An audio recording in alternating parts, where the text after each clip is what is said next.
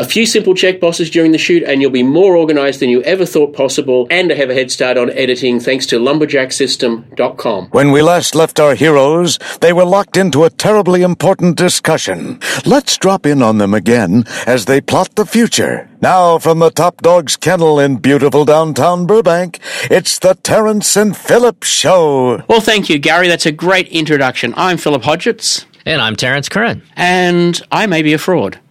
Yeah, and I am too, or might be. Wait. And I may be one also. Yes. What we're talking about is a thing called imposter syndrome or fraud syndrome. And I've certainly been guilty of feeling that way for a large portion of my career. Same here. That somebody will tap me on the shoulder and say, you have no idea what you're talking about. You're a complete, absolute fraud. And I just collapse into a heap and go, yeah, you got me. Exactly. But I should point out that you were just reading the definition out earlier, and it does tend to apply to high-performing individuals. Yes, they say it's a concept describing high-achieving individuals who are marked by an inability to internalize their accomplishments and a persistent fear of being exposed as a fraud. And that's it. That's the one right there. And it's probably because people who are higher achieving, maybe a bit smarter than average, are forever second-guessing themselves, forever thinking about how they could do something better, forever wanting to be better. Oh, I'm my own worst critic. Yeah, so that seems to me, whereas people who are less inquisitive, I'm trying to dance around saying stupid, but stupid people are really confident about their opinion. Stupid people are really confident about their opinion. Yeah, well, yes, there you go, yes. I do find, in general, this is generalization, there seems to be an inverse rule with that. You know, the more certain somebody is of their opinion, sometimes the less research they've done, let's put it that way. Yeah. And one of the reasons why I think it's always plagued me, and may play to you too, is because I've been always trying to push myself into new areas, leverage the whatever fame or recognition that I've had to push into another new area. And so as you go into a new area, you are less certain of the knowledge of that area. Yes. And so even though you may be leading the pack, you still are in an area where you don't really know a lot more than the pack, but you just know a little bit more. And so that's where I think it's easy to become uncertain about really what you do know. Well, yes, and the fear that somebody is going to come along and, as you say, expose you. There's a number of levels of this, but I think the reason that it's more prevalent in our industry is probably because when you get into the creative realm, oftentimes there is no right or wrong. Mm-mm. And so, I mean, I feel it when I have a new client that I haven't colored with before. I'm always worried, okay, what's this going to be like? You know, because that first session, you're always kind of worried. Are they going to like the color, or are they going to just, say, oh, I hate all of it, or I have a totally different idea, or whatever. I don't know. Again, there's no right or wrong, but there's definitely disconnects that can happen. Now, how often has that happened to me? Probably not in 20 years, but it doesn't matter. It's still there. It's something that it's hard to get past. So that's the subjective side of it. It's the same thing in an edit. When you do an edit and the director's going to come into view, is he going to be happy with it? Is he going to find things to change just because? I don't know, whatever. So that's certainly one part. But I know when I was teaching, I taught editing classes years ago. When I was going in, every time I would be up there in front of the class, and I would just be waiting for the students to, bust me for not being a teacher, On the other hand, I had the opposite experience. When I started teaching people was when I realized that I actually did know some stuff. Mm-hmm. Because being entirely self-taught, the only formal training I've had was 1 year at university, and I sacked the university after that because basically they didn't have anyone that could teach me anything. Mm-hmm. And having done fairly well in the first year, I should point out, it wasn't for lack of success, but because I hadn't been taught, so I didn't have any formal qualifications that could demonstrate where my knowledge level was compared with other people, mm-hmm. I was only comparing with myself, and heck, I learned it pretty easy, so everyone must know this stuff. Mm-hmm. And then you realize that no, really smart people don't know this stuff. They don't know to move the camera 30 degrees between shots, Right. Something that's bitten a friend of mine just recently, mm-hmm. because two people were experienced cameramen, but they don't know some basics. There are issues like that you realize that after a while you do know some things. But every time we go into a new area, when we go into software and start to talk about, particularly me with software, because I am the fraud, I designed the software, but I don't know how the code works. Right. And I mean, my parsing of an XML file is crude and basic at best. So there is a level where people expect me to know how the app works. Oh, yeah. In more than the general terms that I do. And I think one of the things I've always been clear about is what I know, and I know what I don't know, and I don't try and bullshit on the stuff I don't know. Whereas I think that's where you start to get into these areas where you become the fraud that we fear that we are. Yeah, because how many of those have you busted in the past, you know? Yes. maybe not outed them, but certainly in your mind you go, oh, okay, this guy's full of it. Well, back to my university example, the very first, Video 101 class I was in for the first week of school, and 10 minutes into that class I said, well, am I going to expose this guy as the complete and absolute fraud that he is? Or will I just for the moment go around and hang around with my buddies who are in the control room, because I knew the guys that worked in video production at the university, and have a quiet talk to the head of the department afterwards? And I never went back to that class, but I got a pass. Because exposing the teacher as a fraud, his big qualification was a video poet. Visual poet. Oh, okay. Yeah, it's like you put horizon, you cut it off halfway to make a fake horizon. Oh my God. Yeah, I know. And he was teaching Video 101, and the professor in that area hadn't worked in the industry for over 20 years, so you can imagine how current his knowledge was. Yeah, So they were frauds, and having run into those people, I wonder why we still fear that we are imposters. That's a good question. I know for myself, often I guess my biggest fear, aside from like I said, the subjective part, but in the knowledge area, is something that I don't know. That I'm going to get caught up with or something, It's like things that I do know, I'm completely confident. I'm willing to debate a point or whatever on the knowledge that I have, but I'm always afraid that I'm going to get ask something or somebody's going to know more and say, well, you don't know this, or, something along those lines, because it's impossible to know everything. Yeah. We're supposed to be experts in our particular fields, and it's really difficult to do. So, for instance, somebody comes in and the client asks about ACEs, and I can give them a cursory overview of ACEs, but I'm by far no super expert on working with ACEs. There's not a lot of them around. There's a couple that, there's some that talk a lot, but there's not a lot that really are experts on it. It hasn't been made user-friendly enough to really get penetration yet. But something like that, if I'm concerned that I'm going to get caught not knowing something that I'm supposed to know for some reason. So that's part. I've just always been of the opinion when something comes up that I don't know, I just cop to it straight away. It's like, well, actually, I don't know about that. You should talk to somebody who knows about it, or let me go and do some research and get back to you. And even with, that's basically what you have to do. Yeah, because if you don't do that, you are really setting yourself up to be perceived as an imposter. I come to Editor's Lounge, and I come to Editor's Lounge with a very different background than most people who come to Editor's Lounge. And so a lot of the time, I just don't know stuff that people are talking about. And I cop to not knowing about it. It's like, I don't work in that part of the industry. Sync and Link, one of our better selling products for both old and new Final Cut. I have never shot double system sound with timecode. Yet, it's a product that people use a lot, but people not like me.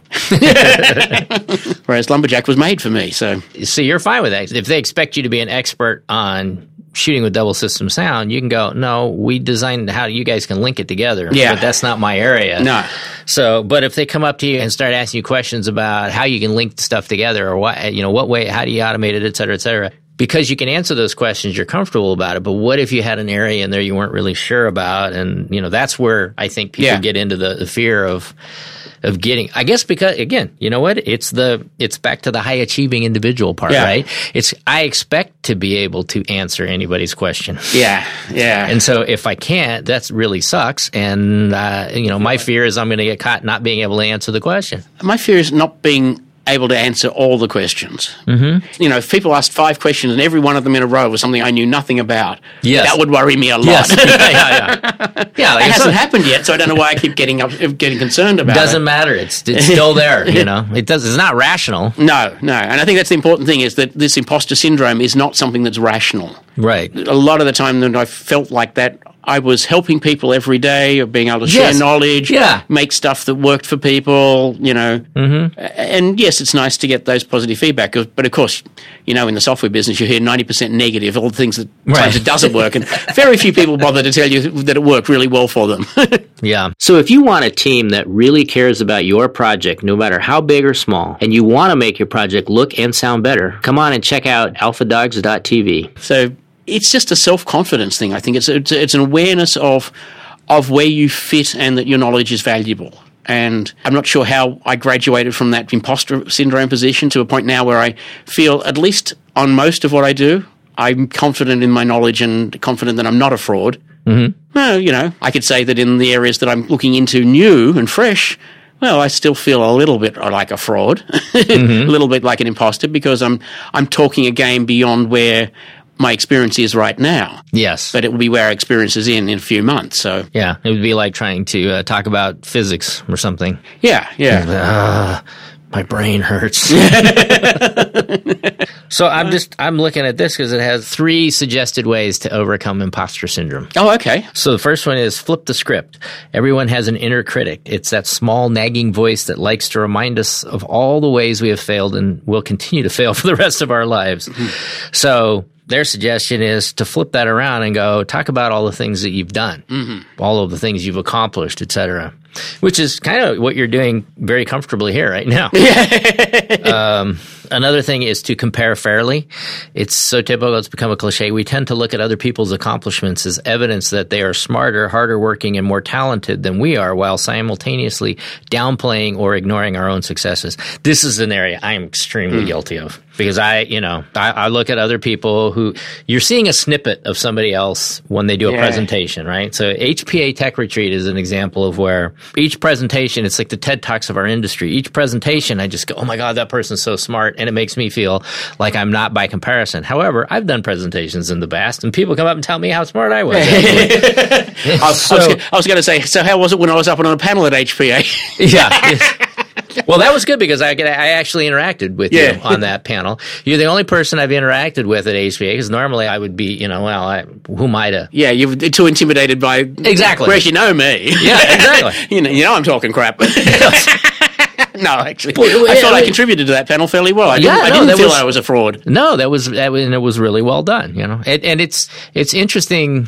I talked to somebody recently. I can't mention names, but I talked to somebody recently, another owner of a post house in town, who basically merged with a larger company. And his take was, he thought when he merged with a larger company that, there would be people there who really know what's going on and they'll make things better and da-da-da-da-da. And he goes, nah, it ain't true. Nobody knows more. I mean, it's just, you psych yourself into this, there's special people out there who are really smart. No.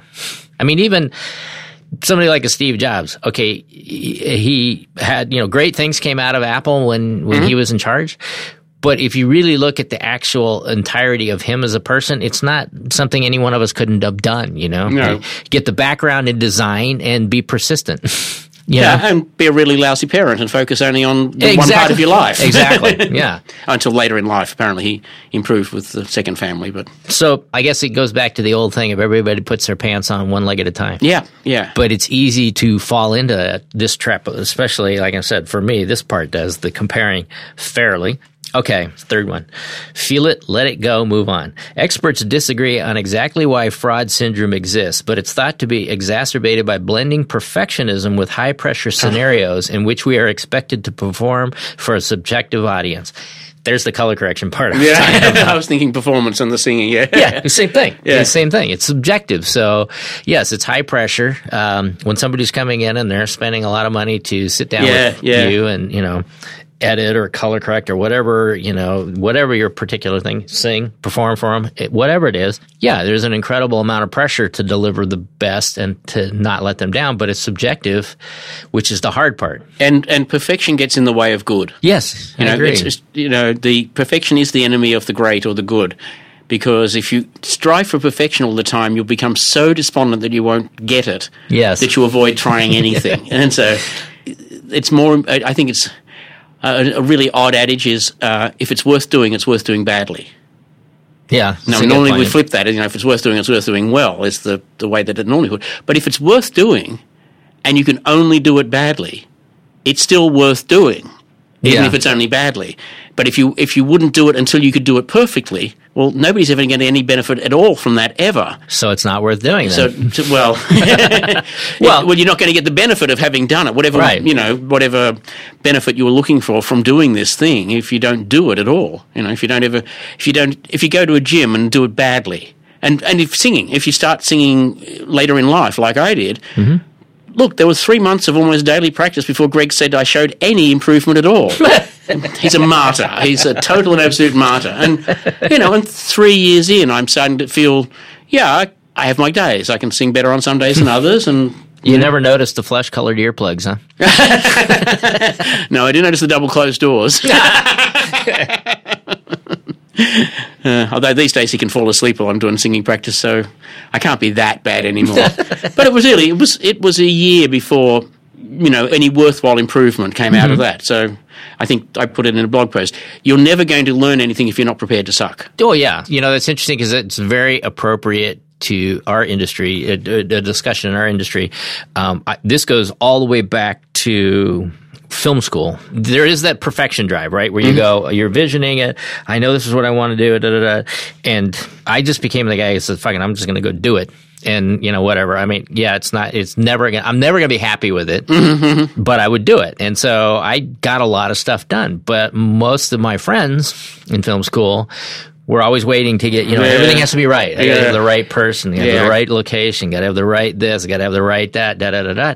And all these years later, and they still haven't done anything, So I think I fall right into what you're talking about. I was willing to do it badly because I wanted to do it. Yeah. And I know it's never going to be perfect. But I've read interviews with top-notch filmmakers, Spielberg, for example, who will talk about every time he watches any of his old movies, how, he still sees, all he sees is the mistakes. Yeah. And there's no way around that. I mean, you're going to have them. It's not possible to make a feature perfect because there's too many variables. The most important thing is not to tell anyone else what you're seeing. Exactly. Yes. Because they're not seeing it. Yes, exactly. They have the full enjoyment of the movie without having to put up with all the imperfections that you see. Mm-hmm. The flip side of that, though, is the number of times that I finish something and go, flaw, but client deadline, it's got to ship now. Right. And budget. Yes. And then 3 or 6 months later, you go back and say, that's nowhere near as bad as I remembered it being when I finished it. Yeah, yes. Time is a good thing. A little perspective on your work helps you improve, see how it's not as bad as you think it is when you concentrate on every single flaw. Mm-hmm. And if we're concentrating on every single flaw, then we're not going to recognize all the things that we do well. And maybe that's what causes this imposter syndrome. Because if we're not consciously recognizing what we do well and saying, this project sucked because that little bit of audio is bad, which I needed more light in that corner, and we're not validating ourselves for what we did do. No, it's like we're tearing down what we didn't do right. And 90% of that was still fine. All but that one bit of audio was great. All but the lighting on everything else is fine. Everyone can still be seen. Yeah. So it is self-undermining if we focus on what we've not done right. Like, back to the singing, because it's a reasonably good analogy.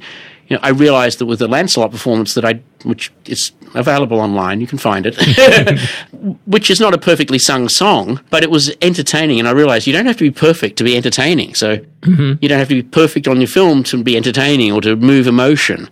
You can still do all of these things that we want to achieve in our creative life, even if you're not perfect, even if there are flaws that you can see and you tend to focus on the flaws. I look at the performance and focus on that note's not right, that's just a little under, that one's not right. And the audience are just laughing. The audience is having a great time. Right. And they're not really critiquing. That's true. Just enjoying the performance and the whole effect that it's having on them. But that doesn't keep us from going there ourselves. No. And that's part of why we're driven, that's why we're in this industry probably, et cetera, is because of that drive for that perfection, the drive to put the show on properly, et cetera. Mm-hmm. I mean, I remember taking dancing lessons with my wife because a friend of ours was getting married and they were going to have waltz. And so we had to learn the waltz, so it was like, And the best piece of information I got from the instructor, which ties in directly with what you were just talking about, is those people watching you dance are not paying attention to, where your feet are or what mistakes you make, because they don't know. They're just, He said, I can watch professional dancers, and if I want to critique them, I can find mistakes. Everybody makes mistakes, right? But the audience watching are not. But when you're up there, you're focused on, I know I screwed that one up. Oh, I did that, It took me the longest time to not point out all these flaws to the client when I was doing a client preview. Oh, yeah. Because they were bugging the hell out of me. Mm-hmm. They wouldn't have noticed them if I hadn't pointed that out. So, we get better. We learn. We use the feedback. We were aware of the things. Yes. But we should use that to improve, not to beat ourselves up. Yeah, and that's the key, is how to keep the drive to improve yourself and to add to your tool set those, the experience from those things, but without invalidating yourself. Well, to kind of wrap it up, we probably just have to say, focus on the fact that you do most of what you do well. Mm-hmm. Don't beat yourself up about what you don't do well, but use that to step forward and make it better. There you go.